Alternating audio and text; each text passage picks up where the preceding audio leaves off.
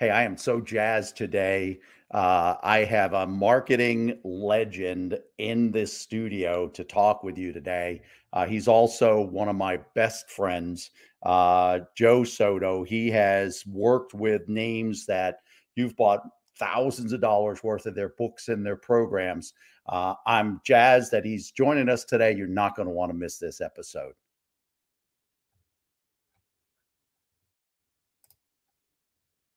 This is the Franchise Pitfalls and Profit Show. Each week, we bring you the challenges and triumphs of being in the franchise development and consulting business. The things you need to make money faster. And now your host, one of the most successful franchise developers in North America, Don Shin. Hey, Joe, as I said, folks, as I said, I've got a marketing guru, and I'm honored to call you my friend. I thought I'd start out real quick by just saying how we met. We met, did business together, I think probably 15 years ago. Yeah. You were being coached by an action coach at the time. I still don't remember, to be honest with you, I still remember the actual introductions and connections, but the bottom line was we started to do some business together. It was all great. Joe's an incredible guy as a person, as well as a marketing guru and business genius. And so built up a friendship. And then all of a sudden, we fell out of touch. We hadn't talked to each other, and then bam, I'm in his mastermind group about a year or so ago. So anyway, Joe, welcome. I'm just really privileged to have you on the show. Thanks for having me, Don. I'm glad to be here. So, hey, I thought I wanted to take two approaches here together in the time that we're together. So one is, how you got into business for yourself and the business that you are in. And then we'll talk a little bit about your thoughts on what's going on in the business world, how it might impact our audience, which is people in franchising, mostly consultants, brokers, emerging brand owners. So how'd you get into business? And then we'll go from there. Yeah, that's a great question. It's funny. I don't get asked that very often. Like, how did I get into business in general?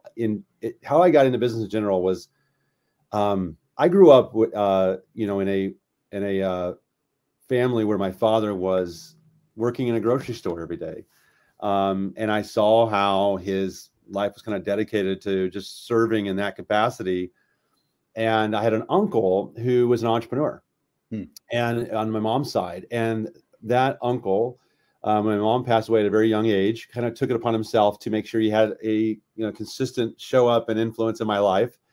And when I lost my father at 18, my uncle kind of said, listen, why don't you go to school near me, and you could work for my company and you can kind of learn a little bit about what I do as an entrepreneur. And I saw him working from his home offices. He did have a couple of places where his companies were at, but he primarily worked from home. And I saw that at a really early age back in 1992. And I was like, wow, this is kind of what I want to be able to do, because I saw he called his own shots. I saw he controlled his own schedule. I saw him mastering sales. And that's the advice he gave me. He said, if there's one thing I can tell you, and he told me this when I was like 19 years old, he said, if you can learn how to sell and market, you will never have to worry about, being in a poor financial situation.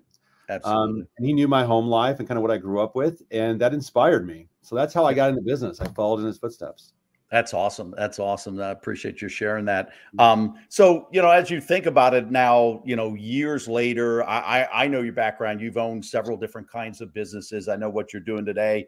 And again, we've got a lot of consultants, brokers, career coaches as our watchers. What do you think it takes to really be in business for yourself? Yeah. So I think that you have to be resilient. I think that, resiliency is the number one personal characteristic that can be overlooked, which is just the ability to bounce back and to take on the failures or the roller coaster ride and be able to still go at it and with consistency. Right. Yeah. So I look for that in people that I coach and that I'm training to see, are they resilient? Do they figure it out? You know, we have a mantra in our household with our children. As you know, we're parents of 9 children, and I'll tell them, like, we'll look at them sometimes like, you got to figure it out, because that figuring it out builds resiliency in them. Can you be resourceful? And I think resourcefulness is part of being resilient. So if you're going to figure it out, you're going to bounce back, you got to be flexible enough to go out there and find a new way. And, you know, we've had ups and downs in our business. I've had complete pivots and reinventions in business where we went in a whole different direction.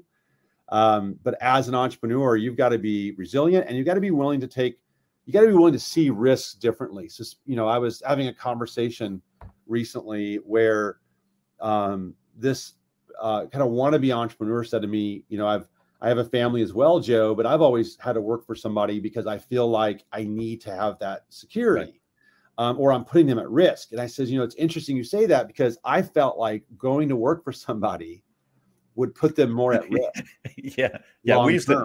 We used to say, sorry to interrupt you, but we used to say, how many customers do you have when you have a job? You have one. How many customers do you have when you own your own business? You know, hundreds or whatever it might be. That's right. You're absolutely right. Revenue sources. In fact, I was telling a similar story where first year I was in business, I was running a seminar and I had like three different marketing tools that we were going to do, and one of them fell apart in the last like few days. And you know, in my corporate world, I would have gone over in the corner and cried and whined, sucked my thumb, as my mentor Charlie Tremendous Jones always talked about. But instead, what I did is I took that same amount of money I was planning on spending, I threw it at one of the other advertisers, and we had a great event. And you know, that's that, like you said, bounce back. Anybody, you know, you kind of touched on it real briefly, but I don't want to forget the question. That is, anybody or any advice for anybody considering going into business for themselves? Anybody that you think shouldn't? I mean, just, you know, in your experience, you've seen people went, oh, wow, that guy never should have gone into business. Any thoughts on that? You know, I don't think you're like a born entrepreneur. So I think that, you know, if you go back to like books like Think and Grow Rich, and some of the principles that are shared in that type of book, you know, I think the first principle, the first real chapter is on desire.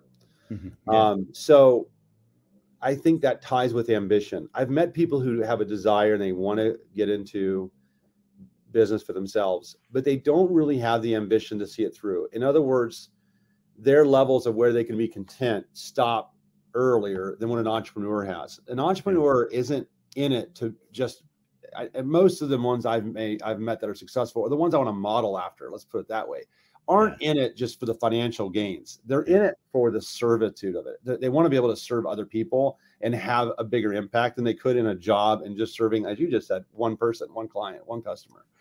And so whether you're doing, and I know you're the expert on franchise consulting and franchise development, a franchise broker or a franchise consultant gets to touch many lives. They get to help people, you know, fulfill a dream of owning their own business, right?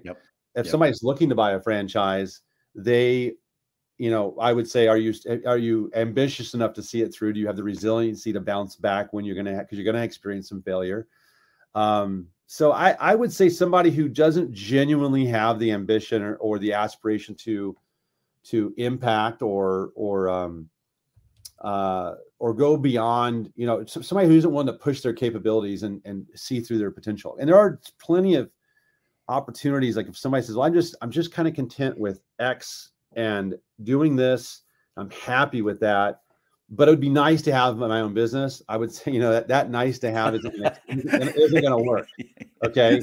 There's got to be like this powerful desire and drive in you that you know you have, that's burning. I always had that. For me, it was, I wanted to, my burning desire was attached to, I wanted to have time freedom. I wanted to control my schedule.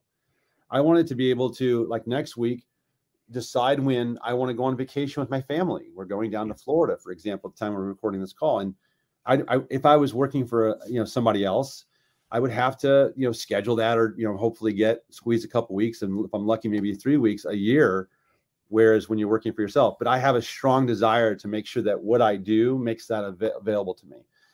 And I think And folks, Some people lack that ambition. Yep. And folks, I can tell you that I've known Joe long enough. Joe's not one of these guys who just talks it.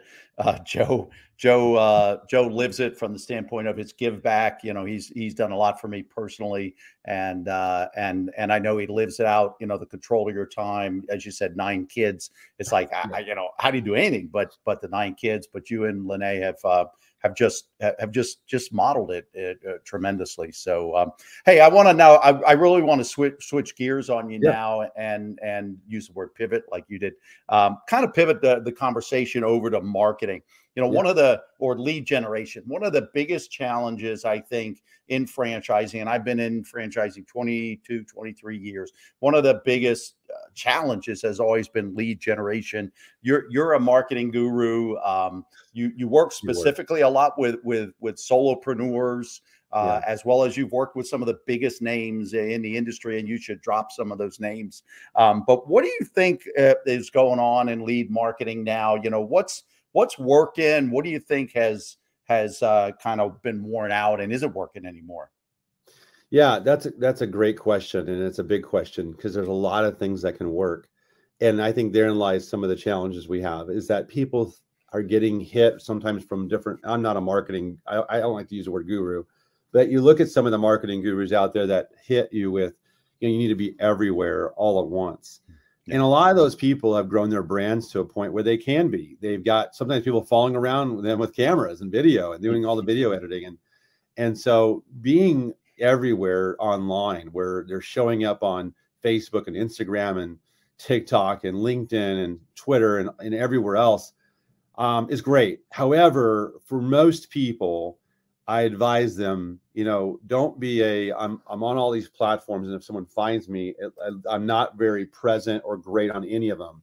Find the platform you resonate the most with, that your audience probably spends a great deal of their time on. And in the broker, consultant, coaching world, in the world that you live in and I live in, where professional service businesses, solopreneurs, I always tell people, if you can, start with, you know, LinkedIn and YouTube, because right now those 2 platforms, there's so much opportunity on YouTube. I think is still in its infancy.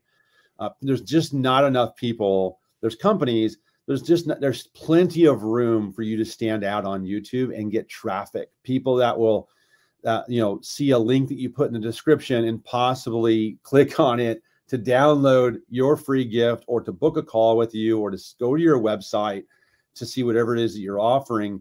And your content on YouTube should be service driven, meaning how can I give somebody valuable information that's going to genuinely help them, so they see me in the light. I'm showcasing the light of as an authority and somebody who can give them value and that they might want to pair up with and work with, or hire, right? So YouTube and LinkedIn is the same way. You can repurpose the YouTube videos onto LinkedIn. You can chop up a video on YouTube and put it on LinkedIn and hire a VA to do that.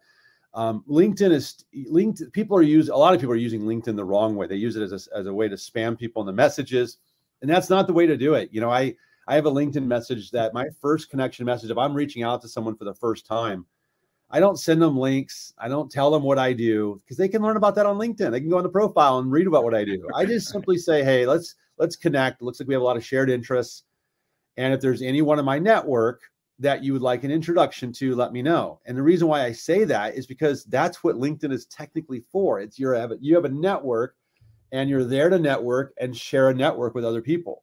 Yet we forget that. People go, oh, I'm going to use LinkedIn and generate a lead, and I'm going to spam them with my links and tell them what I do. And maybe they'll get excited about my program and they'll want to call me. And that might be true, but that's not the way people want to be approached. Imagine if you did that at a live cocktail event or something. Right? Yeah, I've seen that. I've seen a little. Here's my website and my card. Like, yeah, I've seen a clip somewhere on the internet where they show somebody using the techniques that people are trying to use on LinkedIn, and they're walking down the street. They stop somebody. It's hilarious. Yeah. So I mean, I would advise, if I was talking to someone, I say, don't get hung up on Facebook or Instagram or TikTok or you know, Twitter, or, you know, maybe you don't have time for blogging right now.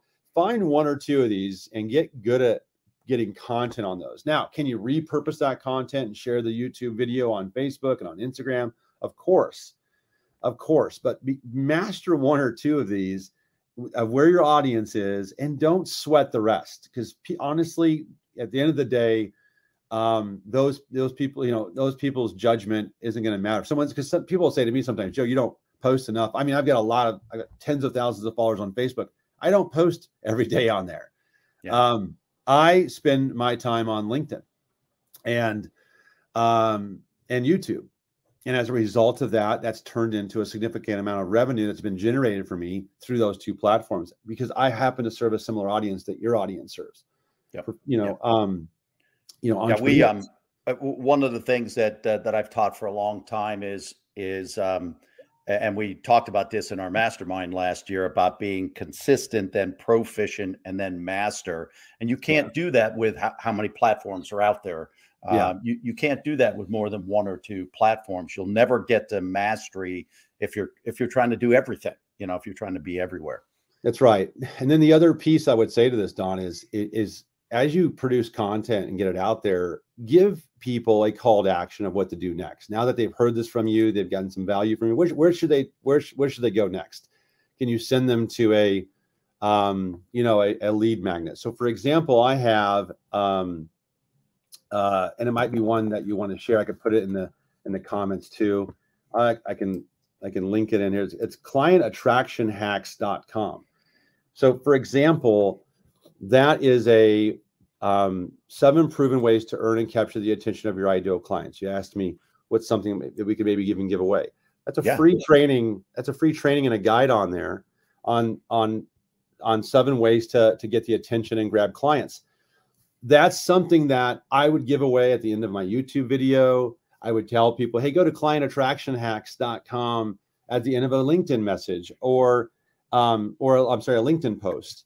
If you like this post, you might like my 7 ways to attract new clients. And it's free. It's all free. Yes. So I'm not trying to sell them anything on that. And quite honestly, at the end of it, I don't sell them on anything. Right. It just gets them on my list. And that's the most valuable asset anyone listening can build. So because Facebook and YouTube, they own your followers and subscribers, not you, right? Your most valuable asset you can own. I call it traffic. There's traffic you can own is your email list. There's traffic that you pay for, because you can pay for ads on Facebook and YouTube and LinkedIn. There's traffic that you earn, which is organic. I do a post. Don does something on his podcast. People want to follow up with Don, and they find one of his lead magnets or one of his downloads or checklists, and now they get onto his list. That's the most valuable thing you can do when you're doing this content, be purposeful with it. Now, some people listening might say, well, Joe, what if my intention is just to build awareness? That's fine. But every once in a while, sprinkle in something that can drive traffic and build your list as well. We've seen tell you how many people I meet, and they go, I have no email list.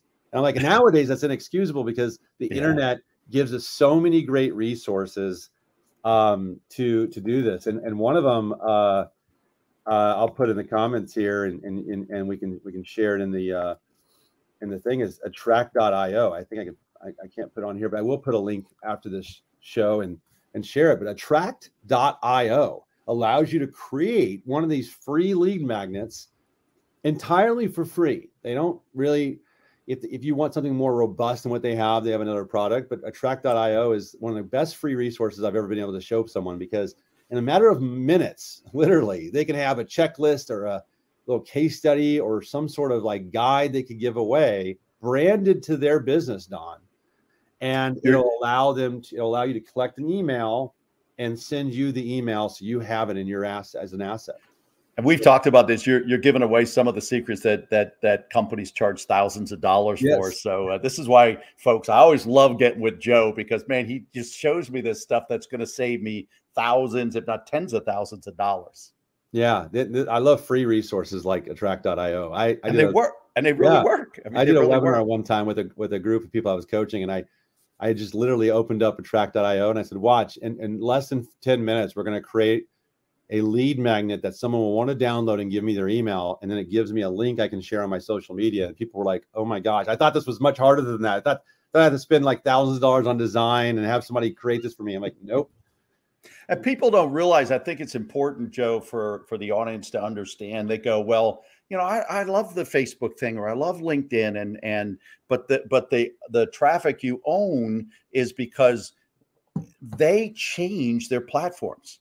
They change the rules of the game on all of us. Yeah. And if we're 100% dependent on the platform, we're going to be either out of business, or we're certainly going to be delayed for months getting back in the rhythm and the sequences that they've set up. That's right.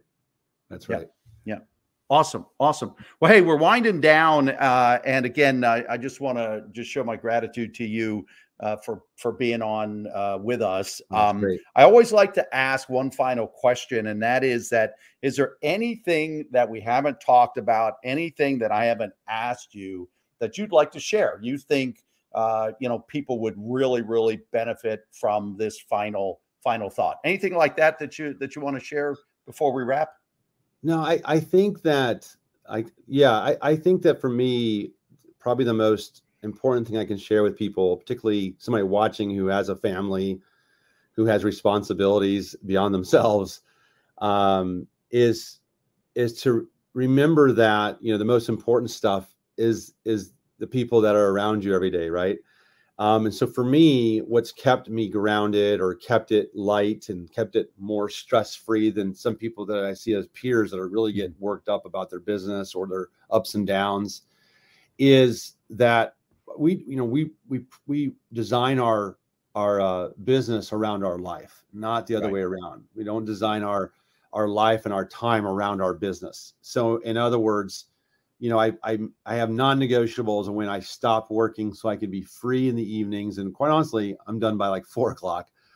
So I can be free. I can free up my wife so she can, if she wants to cook dinner and I want to go play with the kids, or vice versa, we have each other to support each other and do that.